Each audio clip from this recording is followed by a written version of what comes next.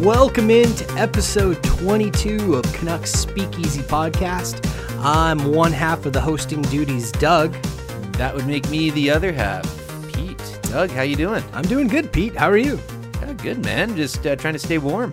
Yeah, it's pretty cold here in the moment. At the moment. My street's like an ice rink out there right now as well. It's crazy. I'm pretty sure you said you saw like a Foodora guy or someone trying to ride down the street in a bike. Yeah, man. I don't know what's going on. I'm riding down a hill in the West End that's like 2 inches of ice on a bike. Good luck, buddy. Someone really better tip that guy when they get their cheeseburger. That's for sure. I hope so. Doug, lots going on the show today. We're going to have Brendan joining us from the Just a Bit Outside podcast. Most people on Canucks Twitter would know him from his handle, which is Jabo_Vancouver. We're really excited to have him come on the show and talk a lot of Canucks content. Yeah, it's always good to get a fellow podcaster on the show. And obviously, Just a Bit Outside is a little bit more than just Canucks. They're, we're a lot more niche than they are as far as our content for the most part. I'm excited to get Brendan on and, to talk some Canucks and maybe discuss some NFL playoffs as well.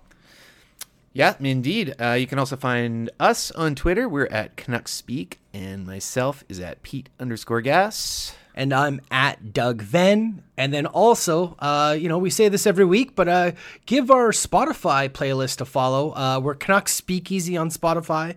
And then we've built an outro playlist of all the outro tracks we use to end our episodes. And give us a follow on there and check out some of the cool music we've got constantly uploading. So, Doug, it was an eventful week, to say the least. Canucks, 4 games since we last recorded. We were in the state of Florida, and then we left the state of Florida. The world felt like it was imploding on Canucks Nation, and then they bounced back really well. 2 kind of must-win games in a lot of ways, afternoon games as well. What do you think of the last week? Where are you at with this team right now? It was very Jekyll and Hyde. You had, going into the Tampa Bay game, obviously Tampa, they're a Stanley Cup contender, and the Canucks aren't. I'm pretty sure all Canucks fans, we're just hoping, maybe some of us aren't, but most of us, I think, are hoping that the Canucks just make the playoffs. Tampa is a team that is in win-now mode, and you knew they were the 2 hottest teams going into that game. Tampa was on a 7-game win streak. The Canucks were on a 7-game win streak, and clearly the Canucks didn't bring their bags off the airplane because they literally, got left on the tarmac in that game. It was a great game as far as seeing the discrepancy between the Canucks and one of the major elite teams. You kind of need that kick in the ass from time to time, I think. I think it does overall. Trying to be positive. This is a learning experience for the team, that's for sure. I will say with the Tampa game, and I don't want to spend too much time on the Tampa game because I think we've all dissected it and hopefully moved on a bit. But the first half of that game, we were in it. We had a lead in that game. The power play looked excellent. I don't know if you remember that, but they had a really, really exciting power play. And then the wheels just fell off the bus in the last bit of the second period, and the rest is history. But that game, the Florida game, we got off to a bit of a slow start again there as well. Bad defensive plays by Hughes and Petey. Demko lets in another couple early ones, maybe not his fault entirely. But I think the bounce back going into Buffalo, going into Minnesota was really good to see. And maybe those losses kind of jogged the team and made them realize what they need to do to get next level. Yeah, I think the Canucks, look, goalies are always going to be streaky from time to time. And you're going to have games where, for whatever reason, the puck just seems to have eyes that game. And the puck always seems to find its way in the back of the net. So, you're going to have those weird games where every shot on goal just seems to get past your goaltender. That was the game in Tampa for Markstrom. I know Demko came in relief, and he didn't fare too much better. And then the Florida game, same thing. It was just one of those games where every shot that was directed towards a Canucks goaltender seemed to have eyes and seemed to get in. I will say this on a side note. Is Jonathan Huberdeau the best superstar that nobody realizes is a superstar in the league? I think Shorty was talking about that during the broadcast too, and he's essentially taken that role over from his teammate, Alexander Barkov. At least Barkov gets some recognition with Selke nods and whatnot. Huberdeau is now the all-time leading point scorer for the Florida Panthers. So congrats to him. It's kind of crazy because I think he's only just tapping into his potential. He's going to destroy that record by the time he's done. Yeah, I believe he passed Olli Jokinen for, was it 503 points for all time? Yeah, not a lot, considering that franchise has been around for, I guess, 27 years now. Yeah. But yeah, just Huberdeau again, just getting him, because obviously I don't get to see Florida games unless the Canucks are playing, and Huberdeau just looked great that game. But moving on to, more positive games, what were your thoughts of the next two games in Buffalo and Minnesota? Yeah, like I said, good bounce back, good team efforts. It was nice to see, just good pushback, and the team played much better, much more structured hockey. Better power play, better penalty kill. Just everything looked better. It looked like they settled down. The Florida game, they hadn't settled down yet. And now you look at this last stretch of games, 11 games, and there's two ways you can look at the numbers 9-2. We lost 9-2 to Tampa, but in the last 11 games, we're 9-2. Yeah, like I said, every team I think has one or two games in a year where they get blown out by, upwards of 6 goals. It's going to happen. I was a little disappointed. I thought there'd be a little bit more pushback in the Florida game. It was essentially another blowout. What was the 5-2, I believe, was the final score in that game. So it was a little bit disappointing that the Canucks didn't have a little bit more pushback. But hey, they went right back to work in Buffalo, and that was a close game too. And then come the third period, the Canucks pulled away, and I believe they scored 3 goals in the third period to kind of put the final nail in the coffin for that game. And then obviously the Minnesota game last night, the Canucks were just the better team. Another thing that's nice to see is Canucks Nation got its way, and Quinn Hughes is going to the All-Star game. Yeah, that's huge. I think I just think the experience of going to the All-Star game and being part of that and being recognized as one of the, best players in the National Hockey League, especially at your age, or Quinn Hughes' age, I think is great. It's a great honor, and hopefully he's able to actually enjoy the moment and soak it in. And he's going to be there with obviously Petey and Markstrom as well. So I'm really, really, really glad, and good job, Canucks fans, for getting out there and voting and putting Hughes in as the last man. Obviously, Pacioretty coming in a fill-in for Jacob Silverberg helped Hughes' case as well. I believe Hughes is the 7th fastest defenseman to get to 30 assists as a rookie. Oh, wow. Well, that doesn't surprise me. Yeah, I think 45 games he has 30 assists, and I think he's the 7th fastest defenseman in the NHL, in the history of the NHL, to get to that many assists. And just to clarify, Hughes is not the same age as me. He's about half the age of me. 2 Hughes equals 1 Pete. I wanted to touch base with you, Doug, quickly about this whole Tkachuk and Kassian thing. So we just saw coming here today that Kassian got suspended for 2 games. What are your thoughts on that? Now, I should also preface this, because we've talked a little bit. You can't stand Zach Kassian, and I can't stand Matt Tkachuk. So I think we're on opposite sides of this one. I hate Zach Kassian. Okay, hate is a strong word. I mean, I'm glad that the guy seems to have got his NHL career back. He obviously had some substance abuse problems. There was I don't think he was driving, but he was when he was in Montreal, there was a DUI. I think the girl he was dating at the time got pulled over, and there's a little bit of a traffic accident and stuff like that. So I want to say, and I want to preface, good for him to get his career back on track and to kind of, pull the plug on the drinking and all that stuff. Great. I just can't stand Kassian. I'll admit it. I was a big Cody Hodgson fanboy, and I didn't understand that trade whatsoever. It never made sense to me.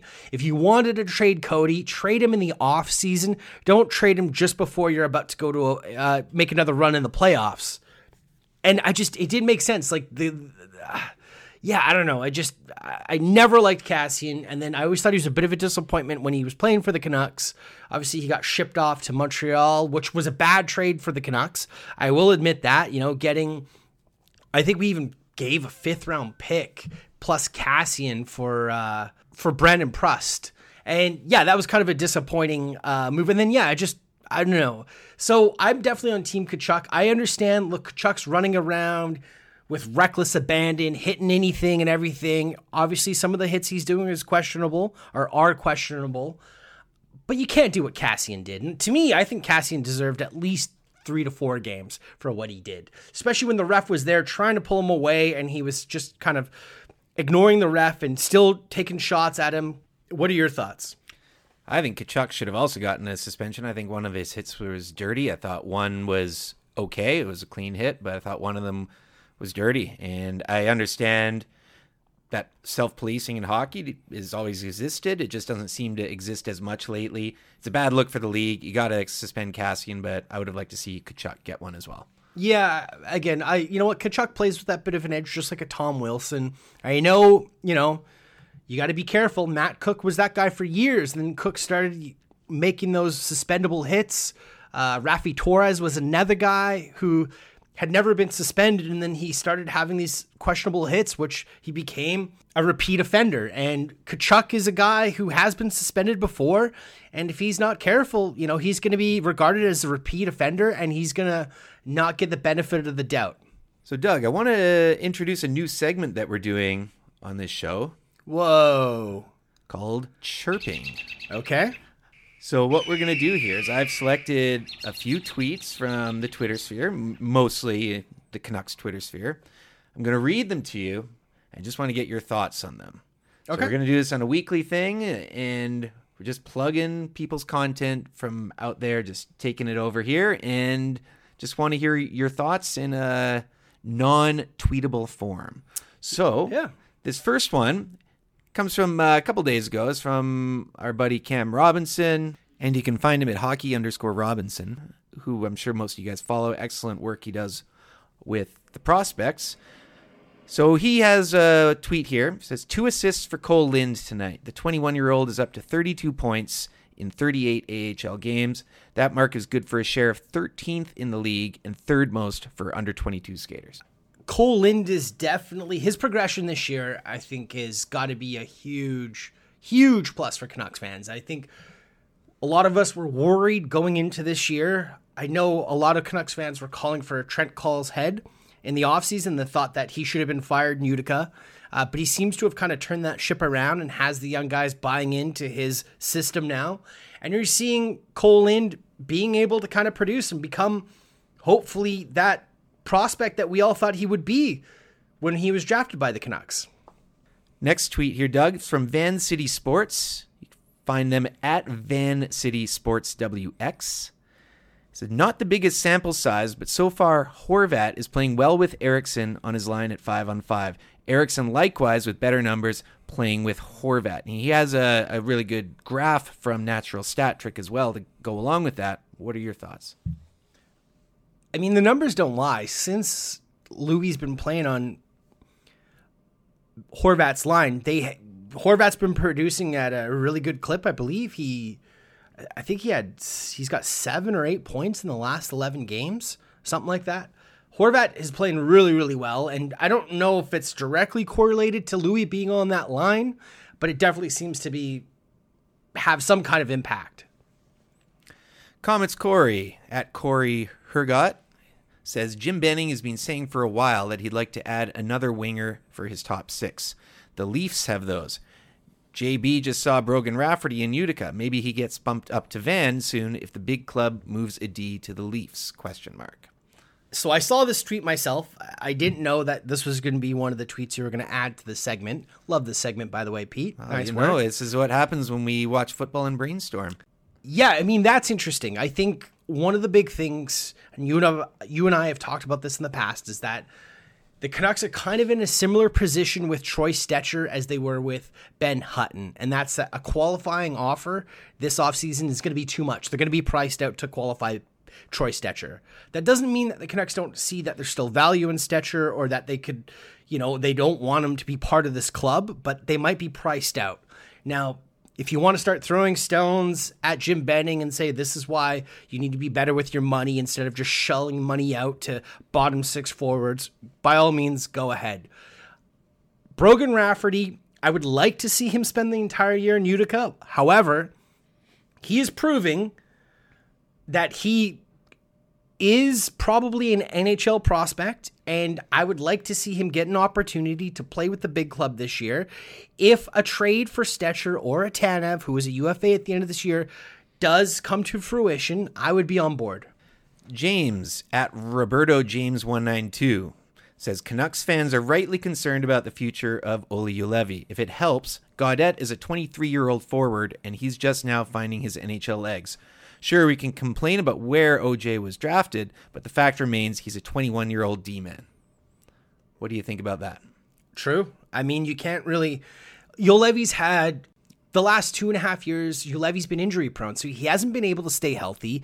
He's had a tough time actually being able to kind of progress and to, become that top 4 defenseman that he was drafted for. If he can stay healthy and he can have an entire season, a healthy season in Utica, I think next year, depending on how things break for the Canucks' defensive core, he should be a guy knocking on the door for a spot on this team. James also had hashtag still hopeful at the end of that. That's the end of our chirping segment, the inaugural one. And James, I'm still hopeful as well. Yeah, me too. I completely agree, and I think there's roster spots for guys like Juolevi and Rafferty next year. Moving back to current situations and topics with the Vancouver Canucks. One thing I wanted to bring up, and Jay Beagle has been a bit of a lightning rod as well. Maybe he's overpaid. Maybe his term is too high. Maybe that fourth line doesn't score ever. But Jay Beagle and JT Miller are number 2 and number 3 in the NHL right now in faceoff percentage. Number 1 is Claude Giroux at 60.6. Right behind him is JT Miller at 60.5. And right behind him is Jay Beagle at 59.6. What do you think that does to the value of Jay Beagle? I mean, we already know JT Miller is what he's done, but does that change your opinion on Jay Beagle at all? I guess slightly it does, right? Beagle is generally used on the PK, and obviously sometimes he matches up against the top line of the other team from time to time. He also is used to take faceoffs in his own end. These are the little things that Beagle does that people don't realize, and I think that's why Beagle was signed. He was signed to be a guy that would be good on the faceoffs, good on the PK. He's not a guy that you're expecting to score 15 goals a year. If he could score 10, 12 goals a year, I'm sure all Canucks fans would be happy. That's not really who he is. That's not what he's being asked to do.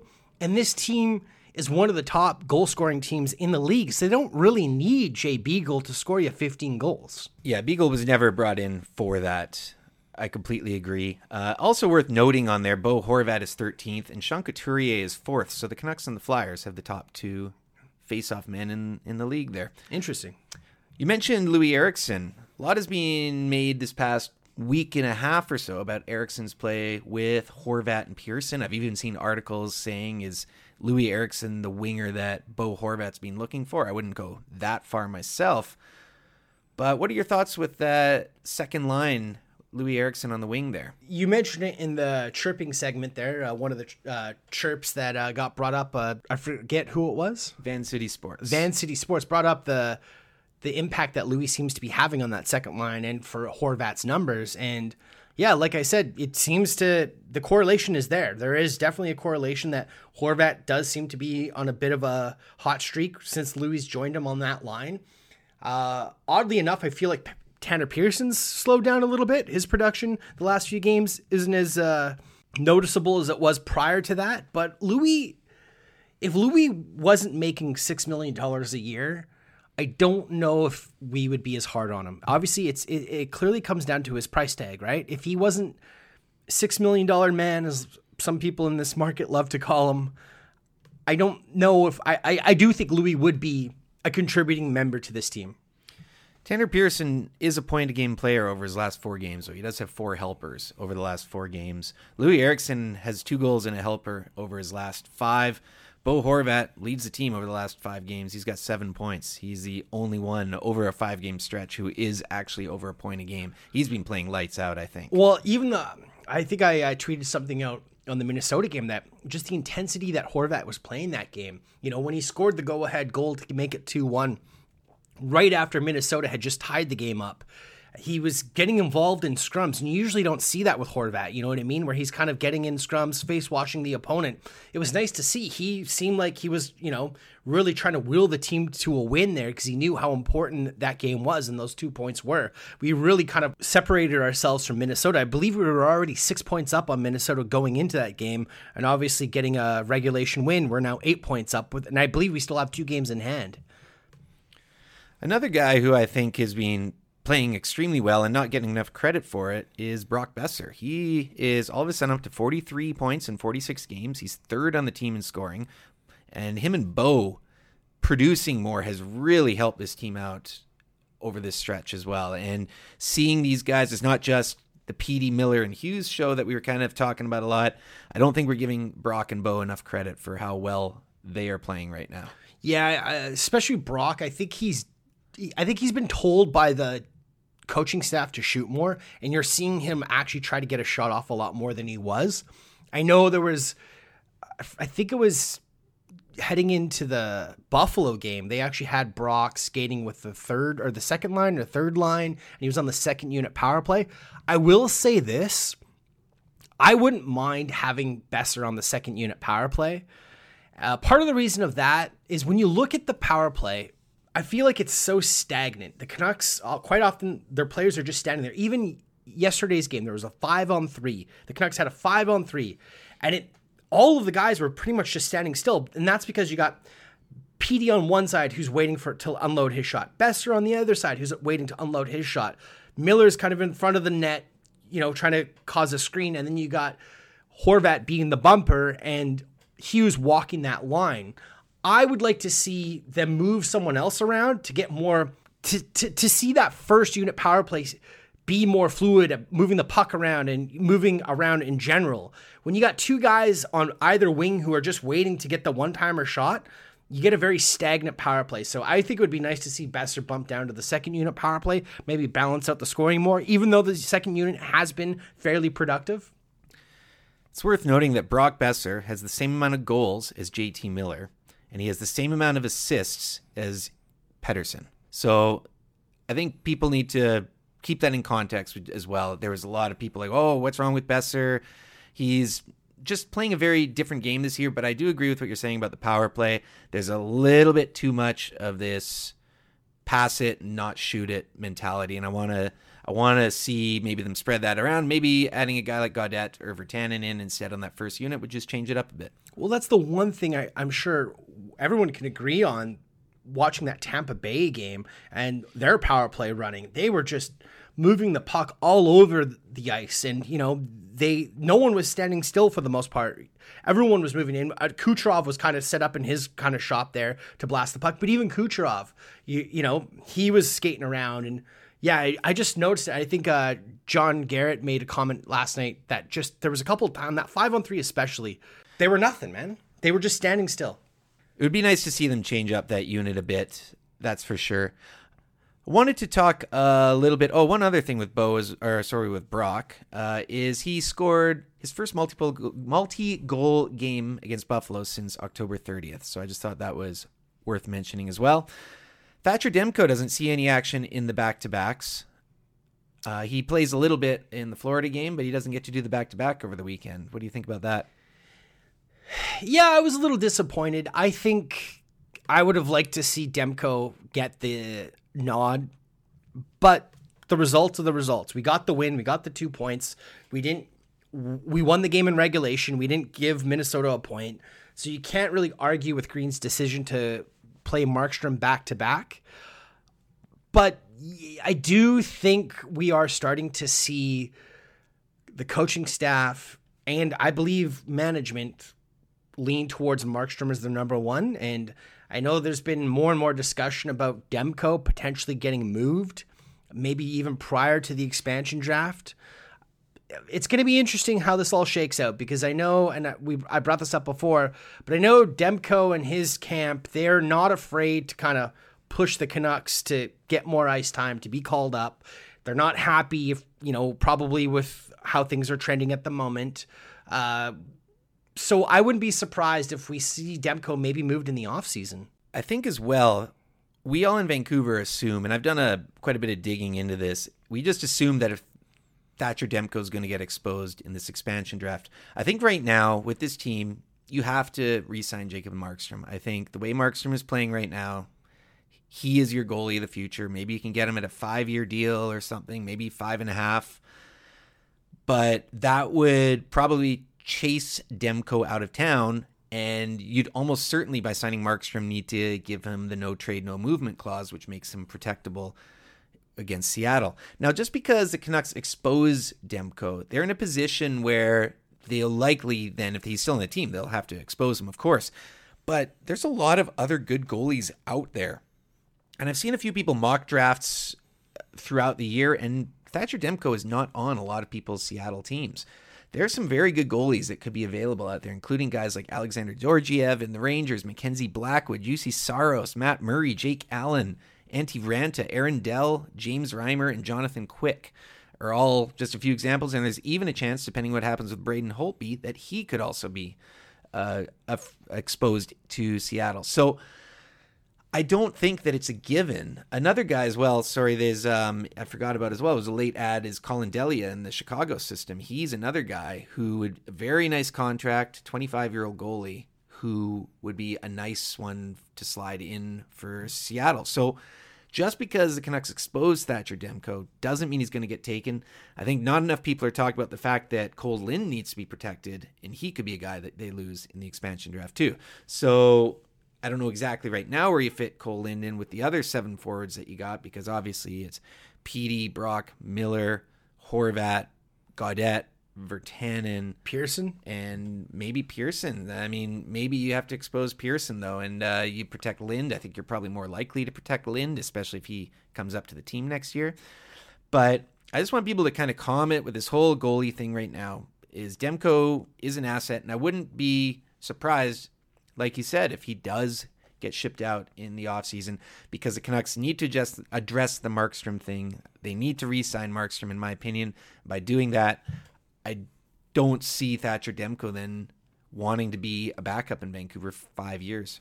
No, and I also think if they're proactive with this situation, I think there's a chance that by maybe trading Demko, which I'm actually a big Demko fan, and I do like Demko, and I think overall when he's played very well. But you can't deny how great Markstrom is playing and how loyal Green and the management seems to be to him, that if the Canucks do decide to maybe move Demko in the offseason, that's also a show of confidence to Markstrom and saying, hey, look, we've cleared the way for you. There's no discussion for the next 5-6 years, whatever they ended up signing him to. You're our goalie. You're going to be the goalie. Demko is moved on, and then, who knows, maybe that sweetens a re-signing and Markstrom signs for a bit better of a deal than he normally would because of that, right? So I will say this with Thatcher Demko is, out of those goalies that I mentioned, not counting Delia because he's been playing in the A all season, out of those 10 goalies, Thatcher Demko has the 9th best goals against average and the 7th best save percentage. So he has a 3.2 goals against, which isn't amazing by today's NHL standards. And I know 3 save percentage, which is fine, but his numbers aren't jumping out at you right now. So it's something to consider as well. I right now, I'm not sure what the end game is with Thatcher Demko. He's with the team this year. That's great. But I do think the Canucks are going to make signing Markstrom a priority. How many games played is that for those goalies? Like, is Demko played roughly the same amount of games? No, he's played the second fewest. Okay. Out of all of them. Jake Allen has 13. Thatcher Demko is 15, and everyone else, Reimer has 18. 3 of them were shutouts, funnily enough, and everyone else is 20-plus games. Okay. So they're all roughly the same boat, but if I'm a team looking, it's depending on what happens. I mean, a guy like Jonathan Quick might be your starter, and then you think, okay, if you have a starter, maybe build a more seasoned backup behind him and a younger goalie that you can put down on the farm. And that's, I think, where Delia in particular could be really attractive. Yeah, I mean, the goalie situation is going to be interesting. I think there's a few teams that have young, up-and-coming goalies that they probably don't want to lose in the expansion draft. So they're going to be hard-pressed to make a tough decision. You brought up Braden Holtby, which is another great discussion to be having, because what do the Capitals do? Samsonov seems to be one of the best young goalies in the league, and his numbers this year are showing he's one of the best young goalies in the league. But Holtby, he's arguably been, behind Ovechkin and probably Backstrom and let's say John Carlson, he's the face of the franchise, right? Like he has been, and he's a homegrown kid, he, as far as like he was drafted by the Capitals, developed by the Capitals, won a Stanley Cup with the Capitals, but you got to make those tough decisions. And I wonder right now if Pittsburgh thinks that they made the wrong decision by exposing Fleury and keeping Matt Murray, because Murray's really been struggling and who knows what's going to happen. And again, he could be gone too. So my message right now is just because we expose Demko, it doesn't mean he's going to get taken.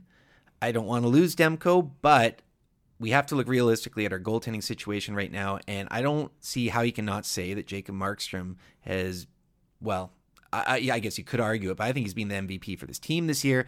I think he's earned a new contract, and by doing so, you then have to address, well, do we keep Demko for another year, and does he get exposed, or do we try and move the guy? The other thing that is worrisome about Demko for me, I believe he's had 3 concussions or 2 concussions in the last 2 years, or 3 concussions in the last 2 years. To me, that is a concern, especially with goaltending. It's one of those things where that's got to be a risk that a team's definitely got to look into. We're looking at what's happening with Ferland now, the concussion problems with Baertschi in the past. So, yeah, that is something else to look at for the future. And Doug, one more thing just before we get Brendan on the line here. New assistant GM in Vancouver this week. Yeah, that was kind of interesting, actually. I don't know much about the guy. Chris Gear, I guess he's worked as legal counsel for the Canucks since 2010, 2011, and he's been promoted to the assistant GM. So I guess there's 2 assistant GMs now for the Canucks, John Weisbrod and Chris Gear.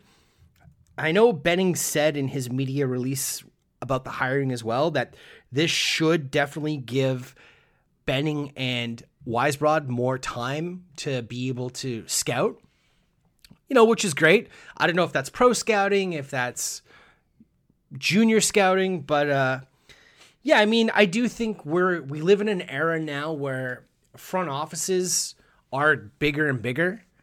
Yeah, what are your thoughts? I think if they get more chance to scout, hey, that's a good thing. That's Benning's strong point. I think most sides of the Canucks Twitter divide can agree on that. Yeah, his amateur scouting's been good. His pro scouting has been a little bit suspect for the most part. But again, I think, and you see this all the time with GMs, is you get situations where a pick is made and they're a bust and it's all Jim Benning's fault, a la Olli Juolevi or Jake Virtanen. Or if a pick is made and it's an absolute home run, like a Brock Besser or a Petey, it's all Judd Brackett. It's like, well, no, organizations make decisions as a collective. There's not one guy who's up there deciding that this is the pick we're going to do. And I've heard a lot of people like JD Burke say, generally GMs have say mostly on the first round pick. And then after that, they kind of rely on their scouting staff to kind of guide them through who they should be picking in the later rounds. 3 final thoughts here before we get Brendan on the line. 3rd straight year, the Canucks have sent a rookie to the All-Star game. I think that's pretty impressive right there. The Year of the Rat logo that the Canucks have is awesome. If you haven't seen that, I've already got the shirt on the way. Can't wait to see it. There's some mock-ups of those jerseys. They are lit. I love it. And Alex Ovechkin just passed Timo Solani on the all-time goal list. That is pretty cool. 2 guys that I've watched tons of hockey with, 2 of the best players ever. So congrats to Ovi on another milestone. And I still wonder if he's going to catch Gretzky. I was just going to ask you, do you think he does it? Yeah, I think he does. I do too. All right, let's get Brendan here. Joining us now, our guest for this week, we have Brendan Kabluk from the Just a Bit Outside podcast. You can also follow him on Twitter at Jabo_Vancouver. Brendan, thanks for joining us, and how are you doing? I'm good, guys. I'm much better now that I've seen that Calgary's lost to Montreal, which, we're all Canuck fans here, so that should make us all happy. Yes, thanks to the Habs and their fans for that one. We appreciate that. The Canucks itself, though, I guess we could still say they're on a bit of a roll. It's been a roller coaster of a week, but 9 wins over their last 11. What have you noticed since the episodes in Florida? I went back and I watched the 2 games in Florida, and yes, I'll say, Tampa at this point is obviously a better team than Vancouver. Vancouver's kind of, really at the infancy of what they will become, hopefully, in 2 to 3 years. But I still watched both of those games, and I really thought there were mistakes. A lot of what they did was self-inflicted, and so you could take, obviously that's not good, but you can take some solace in the fact that you can fix those mistakes and you can become better. So, my hope, and this goes back, before this, is that I was really hoping that they would tighten things up. I think at times they have a tendency to go a little too balls to the wall offensively. They tend to pinch a little too often on 50-50s at the point that I think at times it's better to just, back off. I think their rotation was poor. I think their forwards, especially in that game in Tampa, the young forwards were not backing up their defense. And so, they got to Buffalo, and I was like, cautiously optimistic that they had understood, okay, you know what? We need to be better defensively. Jim Benning has said it, that they need to be better defensively, and much better in both games in Buffalo and in Minnesota. The shots against say enough about that. 86 shots over the 2 games in Florida as opposed to 52 over the 2 games in Buffalo and Minnesota. So obviously they decided, okay, you know what, we need to back off a little bit. I think they have the offensive talent to be able to score when they're playing a little more defensive. I don't think they need to go all out, pinching in, having defensemen jump into the rush all of the time in order to score. There's enough talent there that they can score, and obviously, it was shown 10 goals over those 2 games as well.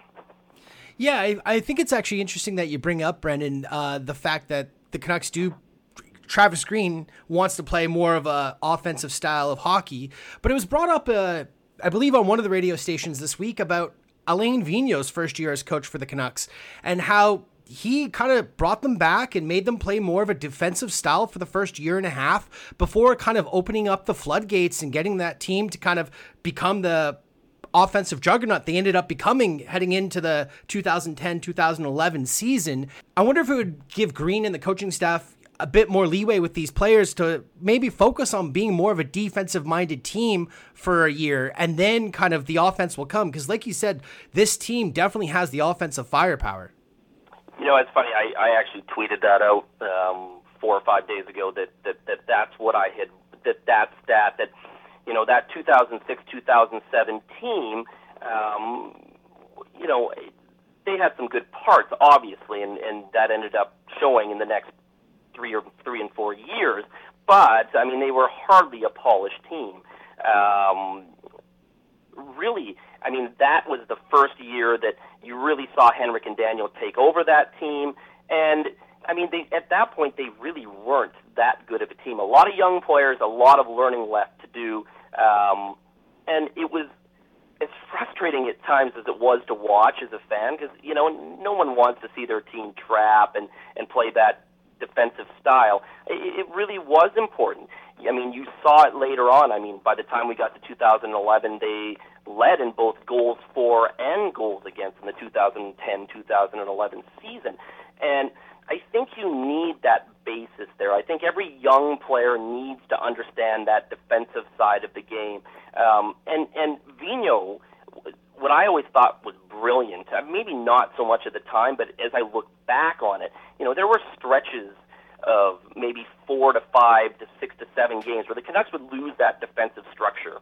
And after a while, Alain Vigneault would stop and be, okay, you know what, we're going to sit back here. I don't care what you guys want to do.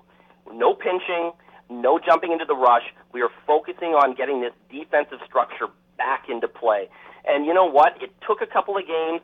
They might lose a game or two after that, but then once they got that defensive structure back in place, then he would let them go, play more offensive, play that up-tempo style that they were really, really known for. So getting that instilled in those guys at that point in time, guys like Ryan Kessler, who obviously became arguably the best two-way center the Canucks have ever had, Alex Burrows, Mason Raymond, the Sedins, that defensive team was actually quite good. At that time, they still had Mattias Ohlund, but, you did Sammy Salo and Kevin Bieksa. But it really was important to instill in them at that young age, because the fact of the matter is run-and-gun offense doesn't usually win in the playoffs, with maybe the exception of the Chicago Blackhawks in 2009, 2010. It's really hard to play that style and win when the playoffs start, when things start shutting down, when teams are looking for you to make mistakes. You really need to be patient. And it was, it's not a finished product, but you saw in Buffalo and Minnesota a team that was playing more patient. And I think that's important, not just this year. I think people, at times are really set on, what's going to happen this year? For me, that's the bigger picture. What's going to happen 2, 3, and 4 years from now? And you build those building blocks now, so in the future, they don't have to learn it. It's already instilled, much like it was for that AV team in 2006 and 2007.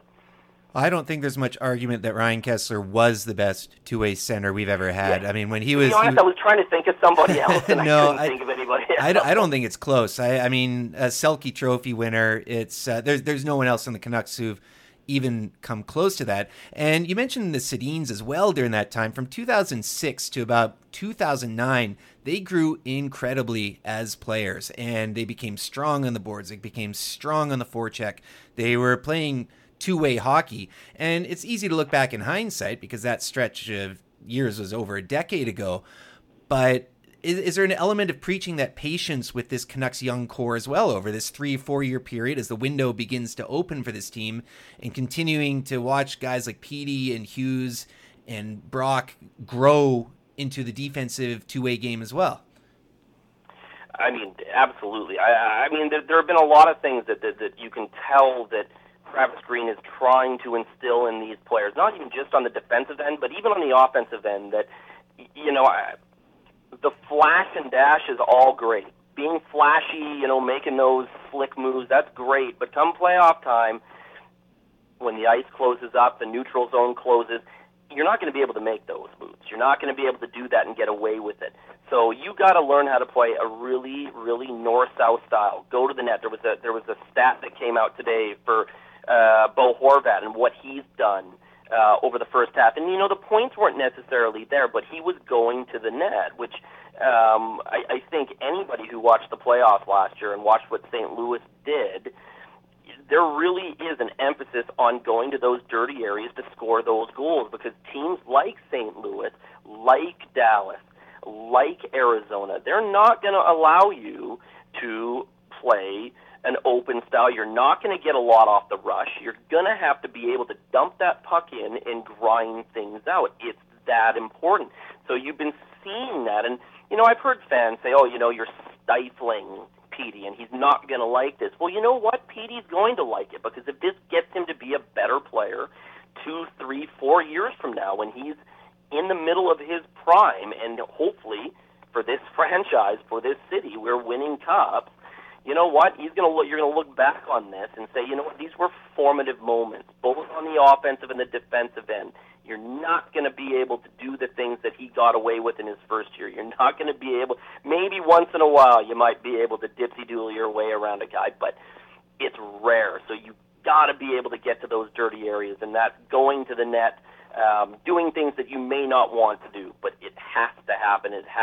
You have to do it if you're going to be a good playoff team. So I just got to ask you, and put you a bit on the spot here, but with regards to Travis Green, is he the coach that can get us to that next level and get us to the cup, do you think? That's tough. I mean, it's hard to say right now. I mean, what's going to happen in 2 to 3 years. I've been, at times a little critical of the structure that they're playing with. I feel like that maybe that this run and gun style at this point in time in the evolution of this team probably isn't where they should be going. I mean, we've seen it in Toronto. Toronto wants to play that style. The Leafs probably, arguably, may have a better skilled roster than the Canucks.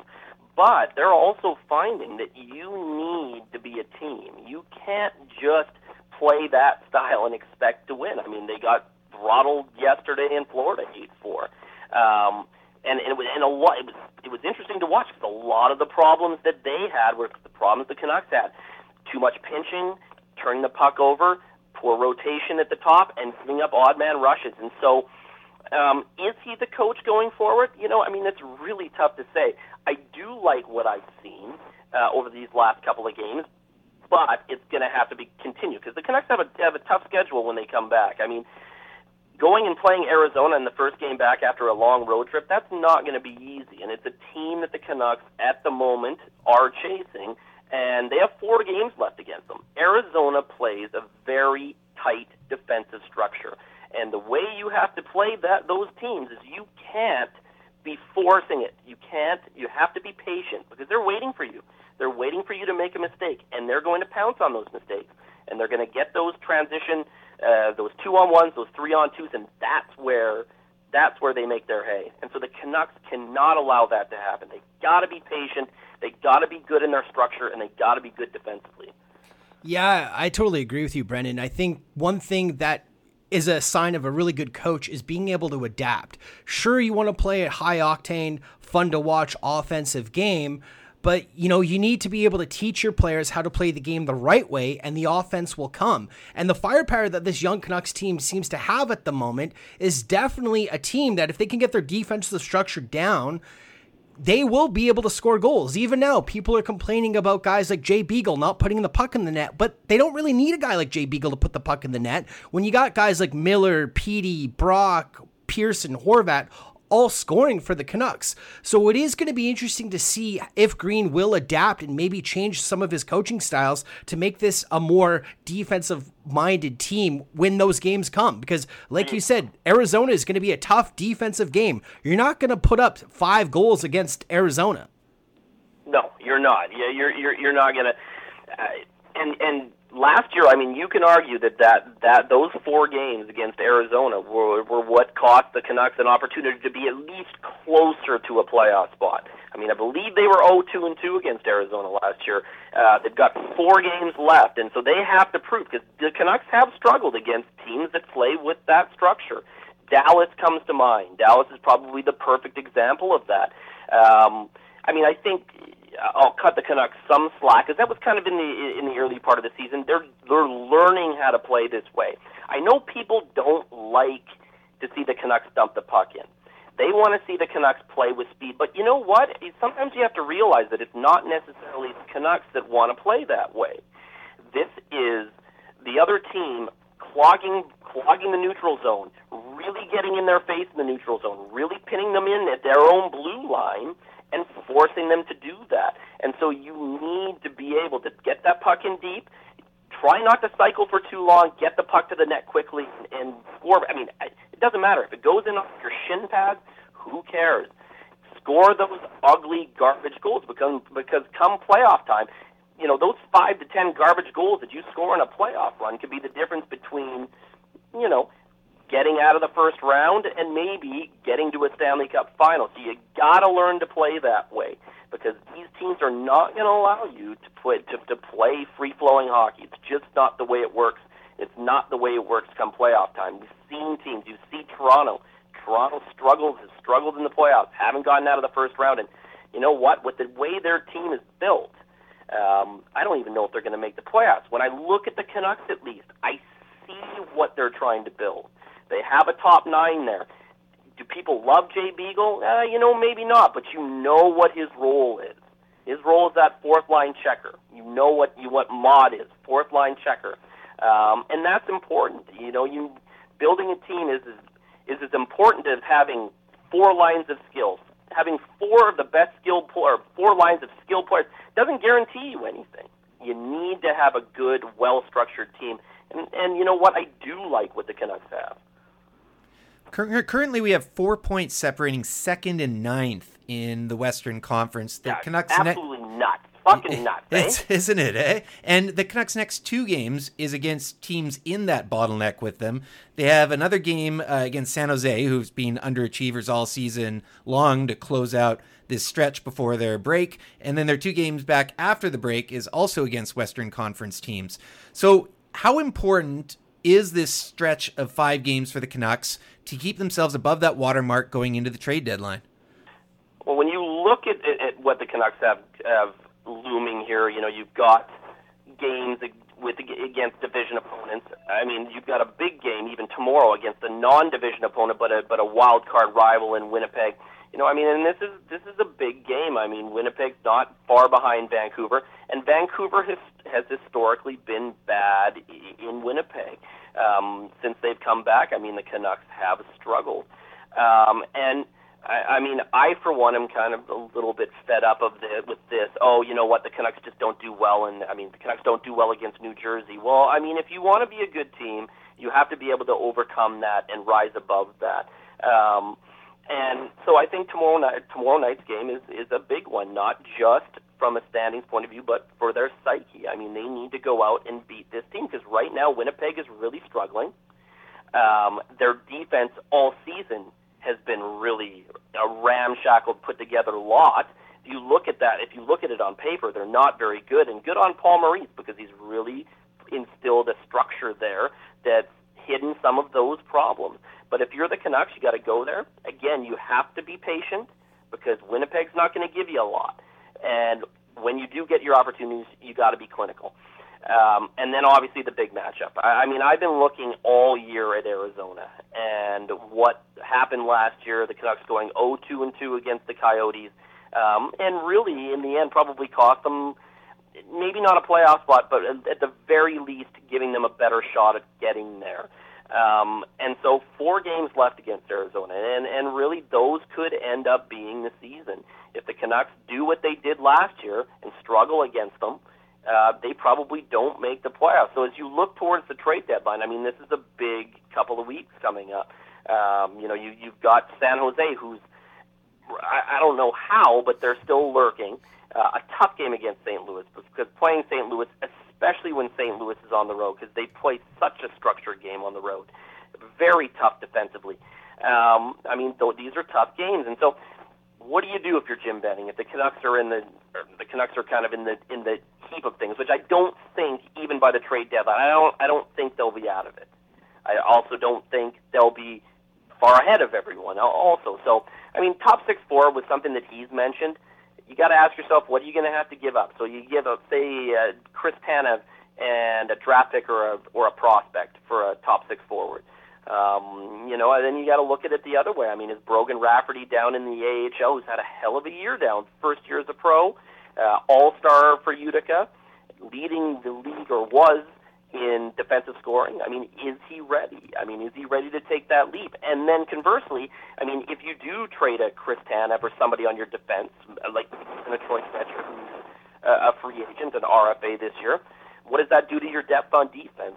Is your team able to overcome a couple of injuries? Because we know in Vancouver, injuries have a tendency to happen. Or, just out in the league as a whole, injuries are an issue. So it's tough. If I were the general manager at this point, I'm staying put. I'm standing pat. I'm not going to do anything unless it's something ridiculous. If somebody gives me an offer that I cannot refuse. This year is not the be-all and end-all for this team. This is just the beginning. So don't do anything rash just to make the playoffs this year. We all know that this is headed most of us know this is headed in the right direction. And so if it were me, I'd be standing pat no matter what. And Brogan Rafferty is leading the AHL still. He's 33 points in 39 games. That's pretty remarkable for a guy that the Canucks just found out of the NCAA. And, you got to give a hat tip to the scouts out there. And I'm assuming in this case it's probably Judd Brackett and his amateur scouting in the NCAA, which has been pretty spectacular. The Canucks have found some good players out of the NCAA. Do you think there's a little bit more pressure on Jim Benning and the management group this year to make the playoffs because of that first-round pick they gave up for JT Miller, which has been a great addition, by the way, but this is the only year that pick is protected, lottery protected. Next year, if the Canucks don't make the playoffs, it's not a lottery protected pick. So is there more pressure on them to try to make the playoffs this year and give up that first-round pick, knowing that it won't be, that it's lottery protected? You know what's interesting? I mean, because I think a lot of people consider this draft to be one of the deepest drafts we've had in a while. I mean, not necessarily. There are a lot of fans who said, oh, well, that 4-year contract extension doesn't really mean much. But to me, it does mean something. It means that this ownership group is said, you know what? We're putting our faith in this guy. We believe that he's going in the right direction. I don't necessarily look at people look at moves like, bringing in a Jay Beagle or bringing in a JT Miller or signing an Antoine Roussel and say, well, means that this team's going for a playoff spot. I don't necessarily agree that that's what the intention was. I think at some point you need to surround your prospects and your good players who are currently playing in the NHL with better caliber NHL players. Because, I mean, if you don't do that, you wind up with an Edmonton who really was just a collection of young players with no one there to guide them, no one there to help in their development. I think it's important. I mean, it was important for Bo Horvath to have the Sedins there to show him and guide him in the way, to give him advice on what it's like to handle this market, because it isn't easy handling a Canadian market, especially if you've got no one there to help you who's been there before. I mean, the Sedins had Marcus Naslund, they had Matthias Olin, they had Trevor Linden. I think it's important, especially in a Canadian market where you're let's be honest, there's going to be a lot of armchair quarterbacking going on here. You need those old guard to come in and say, you know what, it's okay, this is how it's done, and we're going to get through this. It really is important. And bringing in a guy like JT Miller, as much as he's done for the club as a whole, I think he's done a lot for those young players. I mean, there was a good article by Thomas Dranson in The Athletic talking about that, talking to the young players about what he's meant to them as a mentor. And I think it's really important. I remember a story coming out of Edmonton that Andrew Ference gave. This is like maybe 2 to 3 years ago, where he was talking about what happened to that young core. And he said, there was no one there to tell them what to do. There was no older guard to say, hey, this is not how you do it. And so he was brought in to be that, but he was a third pairing defenseman, and they didn't tend to really respect him all that much. Whereas the Canucks have brought in guys. I mean, hey, Jay Beagle may be a fourth-line center, but he has a cup to his name. JT Miller hasn't missed the playoffs in his entire career. That means something.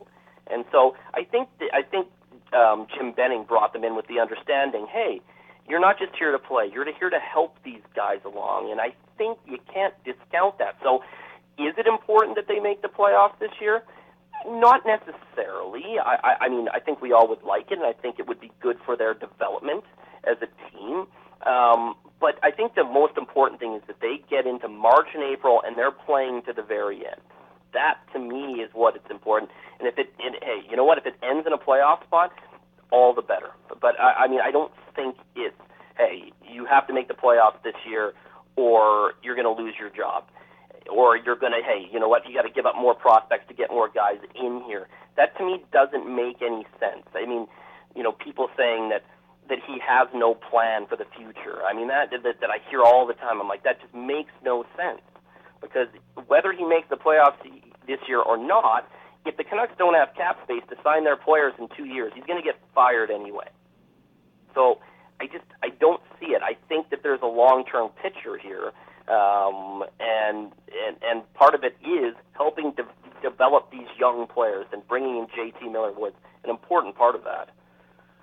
I fully agree with that, especially Jay Beagle. I mean, that guy is very well respected. You see what happens when he goes back to Washington, the reverence he gets from the fans, the players, the staff there. He's just brings, like you said, he's got cups. That's important. And Sutter was here as well and is still here to help with this team. And JT Miller, like you said, is another guy, and even just Chris Tanev on the back end, being able to put him with Quinn Hughes, I don't think that can be overrated enough, just how important that really is. Yeah, you can't discount the importance of having Chris Tanev play with Quinn Hughes, or JT Miller with Petey and Brock Besser. I mean, it's that important. I mean, this idea that you leave young players on an island by themselves and don't surround them with good players and expect them to develop themselves, to me, it doesn't make a lot of sense. It's really hard to tell these guys, hey, we're gonna lose one more year. We're not going to surround you with players to make you better because we want to get better in the draft. It becomes this mindset that, okay, hey, we're just going to keep looking towards that first round pick every single year, and it's happened with teams. I mean, you look at Buffalo right now. I mean, either you want to take a guess at how many first rounders Buffalo has on their team right now? Jeez, I can think of Reinhart, Eichel. I mean, it's got to be at least 5 or 6. Ristolainen. So yeah, I'm going to go 12. They've got 11. Jeez, they've got 11. And now again, not all of them drafted by Buffalo. Some come from other organizations, and they've still got. I believe they got Casey Middlestat, who's down in the AHL right now. Mm-hmm. Another one. So I mean, this idea that you just slap together a group of first-round draft picks and that's going to somehow make a team. I mean, to me, it makes no sense. You need to set a team with defined roles. To me, that's so important. You need to know where each guy stands. And with the Canucks, you do right now. They do have that top 9. Now, I think for future, I think they would love to have Sutter back to help alleviate some of the pressure off of Adam Gaudette. Not that Adam Gaudette's been particularly poor, but you like having that veteran there to help out on draws and stuff like that. But, I mean, you know who their fourth line is. You know which guys are going to go out on the ice and kill penalties. You know who your power play guys are. You know what that hierarchy is. And I think when you're building a team, that's so important. I look at a team like Buffalo. I don't quite know where all the pieces fit. I look at a team like Toronto. I don't know who's who here. Who's your third line? Who's your fourth line checker? Who are the guys that you're sending out to kill penalties? I mean, Mitch Marner they're sending out, which is, there's nothing necessarily wrong with that. But again, is he a guy you want killing penalties? I mean, and not focusing on what he should be focusing on? It's tough when I look at it. And at least when I look at the Canucks right now, I see a structure. I see a hierarchy. I see a team there. I know where the pieces fit, and I think that's important. And going forward, they're going to need that. I completely agree with you, Brendan. All really good stuff. We're going to have to wrap this up here, but just quickly before we let you go, who's winning the AFC and NFC games this weekend? Oh God, I've been. You know what? First, the wild card I wasn't so good. I think I was 1-3. I was 3-1 this week, with the exception of the obvious one that no one got right, which is Baltimore blowing it. Actually, not even blowing it. They just didn't even show up. No, they didn't show up. If I had to look at it, I mean, the one for sure, San Francisco is beating Green Bay. That regular season game where Green Bay went to San Francisco. I mean, Green Bay looked awful. They really only have one receiver, Devontae Adams. You cover Devontae Adams. You really don't have much else outside of Aaron Jones on offense. And then offensively, I mean, what they do so well in San Francisco, spreading out the defense, getting the ball out quick, getting the ball to their running backs and to their great tight end, George Kittle. I just don't see that being much of a game. And, oh, God, the other one's tough. Oh, that's the tough one, because Derrick Henry's been so good, and I believe they beat Kansas City in Kansas City earlier in the year, but I'm going to go KC because I do want to see a KC-San Francisco Super Bowl. I think that would just be just ridiculous. Yeah, and just the way Pat Mahomes took over that Texans game yesterday, he just seems like he's a man possessed. And I'm with you, though. I would like the Titans to win. They're the ultimate underdog, kind of left in the playoff picture here. But it should be an interesting week of football coming up for sure. I'm going to have a beer in my hand, guys. And you know what? Maybe a Pink Whitney as well. A little shout out to the Pink Whitney. That's a Pink Whitney, double Pink Whitney on the rocks with soda. Fantastic. Love it. Love it. Brandon, thanks for joining us, man. We really appreciate it. And thanks, looking guys. forward to a pretty fun week of sports here coming up.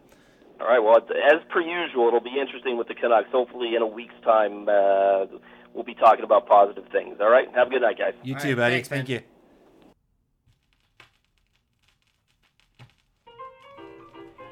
And it's time for the free pour open floor segment of the episode. And I'm just jumping into mine straight away here. I just want to talk about how the NFL just gets it right. They just get it right. Saturday, there was an amazing video that went viral of, I forget the guy's name, so I feel really bad, but he's a guy who works for the NFL Hall of Fame, coming out and on live television telling Bill Cowher, welcome to Canton.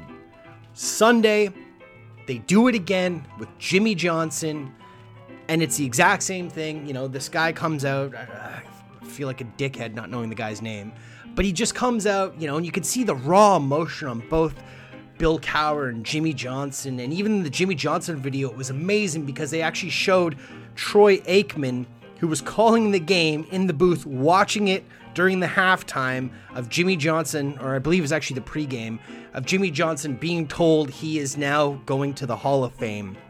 The NFL, they have cameras everywhere. They document their sport so well. I wish the NHL would follow that same suit. Love how the NFL does that. Good stuff. That was pretty cool. It was pretty emotional seeing those guys, how they reacted. I've been on the historical kick lately, and I'm going to do it again this week because there's so much history in BC hockey that I don't think a lot of people know about. So I want to do another one which ties into my roots in Victoria. So growing up in Victoria, we had the Victoria Cougars. We played at the old Memorial Arena. The Cougars sucked after the Grant Fuhr era. They just sucked throughout the 80s. It was pretty painful. But you're always in the old barn looking up, and you see a Stanley Cup banner from 1925, and you're like, how the hell did this happen? So the Cougars did win it in the old Pacific League, and less than 2 years later, the league fell apart, and the Cougars team was essentially bought by a businessman from the Patrick family. Again, the Patrick family. It was bought and moved to Detroit to help start up the new NHL. So the Victoria Cougars moved to Detroit, became the Detroit Cougars, later became the Detroit Falcons, who later became the Detroit Red Wings. So it's worth noting that two Pacific Coast teams, because Portland had this too, there's a team called the Portland Rosebuds, and their players were all sold and became the Chicago Blackhawks.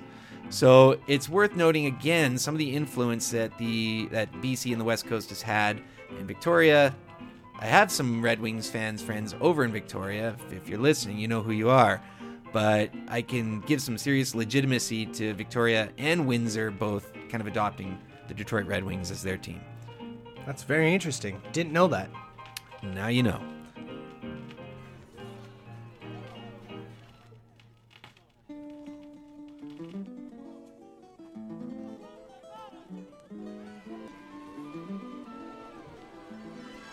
Thanks for tuning into episode 22, folks, and thanks to Brendan from the Just a Bit Outside podcast for joining us. You can find him on Twitter as well at Jabo_Vancouver. And this track we're playing for you guys, this is a shout out to all our friends in Australia. We got a lot of listeners down there. We got a lot of friends down there. I mean, heck, Doug's even engaged to one of them.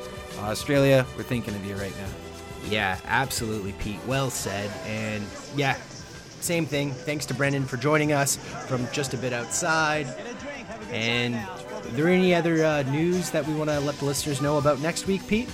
Next week, we are taking a break. We have a week off. The Canucks are also off. They have 9 days break there, and I'm going to be in Costa Rica on a volcano somewhere, so taking a little bit of a breather there. Clearly getting away from the snow. Yeah, I couldn't have timed it better myself. Also, you can find us at Canucks Speak. Find me at Pete_Gas. Give me a follow at Doug Venn, and obviously give our Spotify playlist a follow. This track by the Avalanches, great Australian band, like Pete said, is going to be added to the playlist right after this episode drops.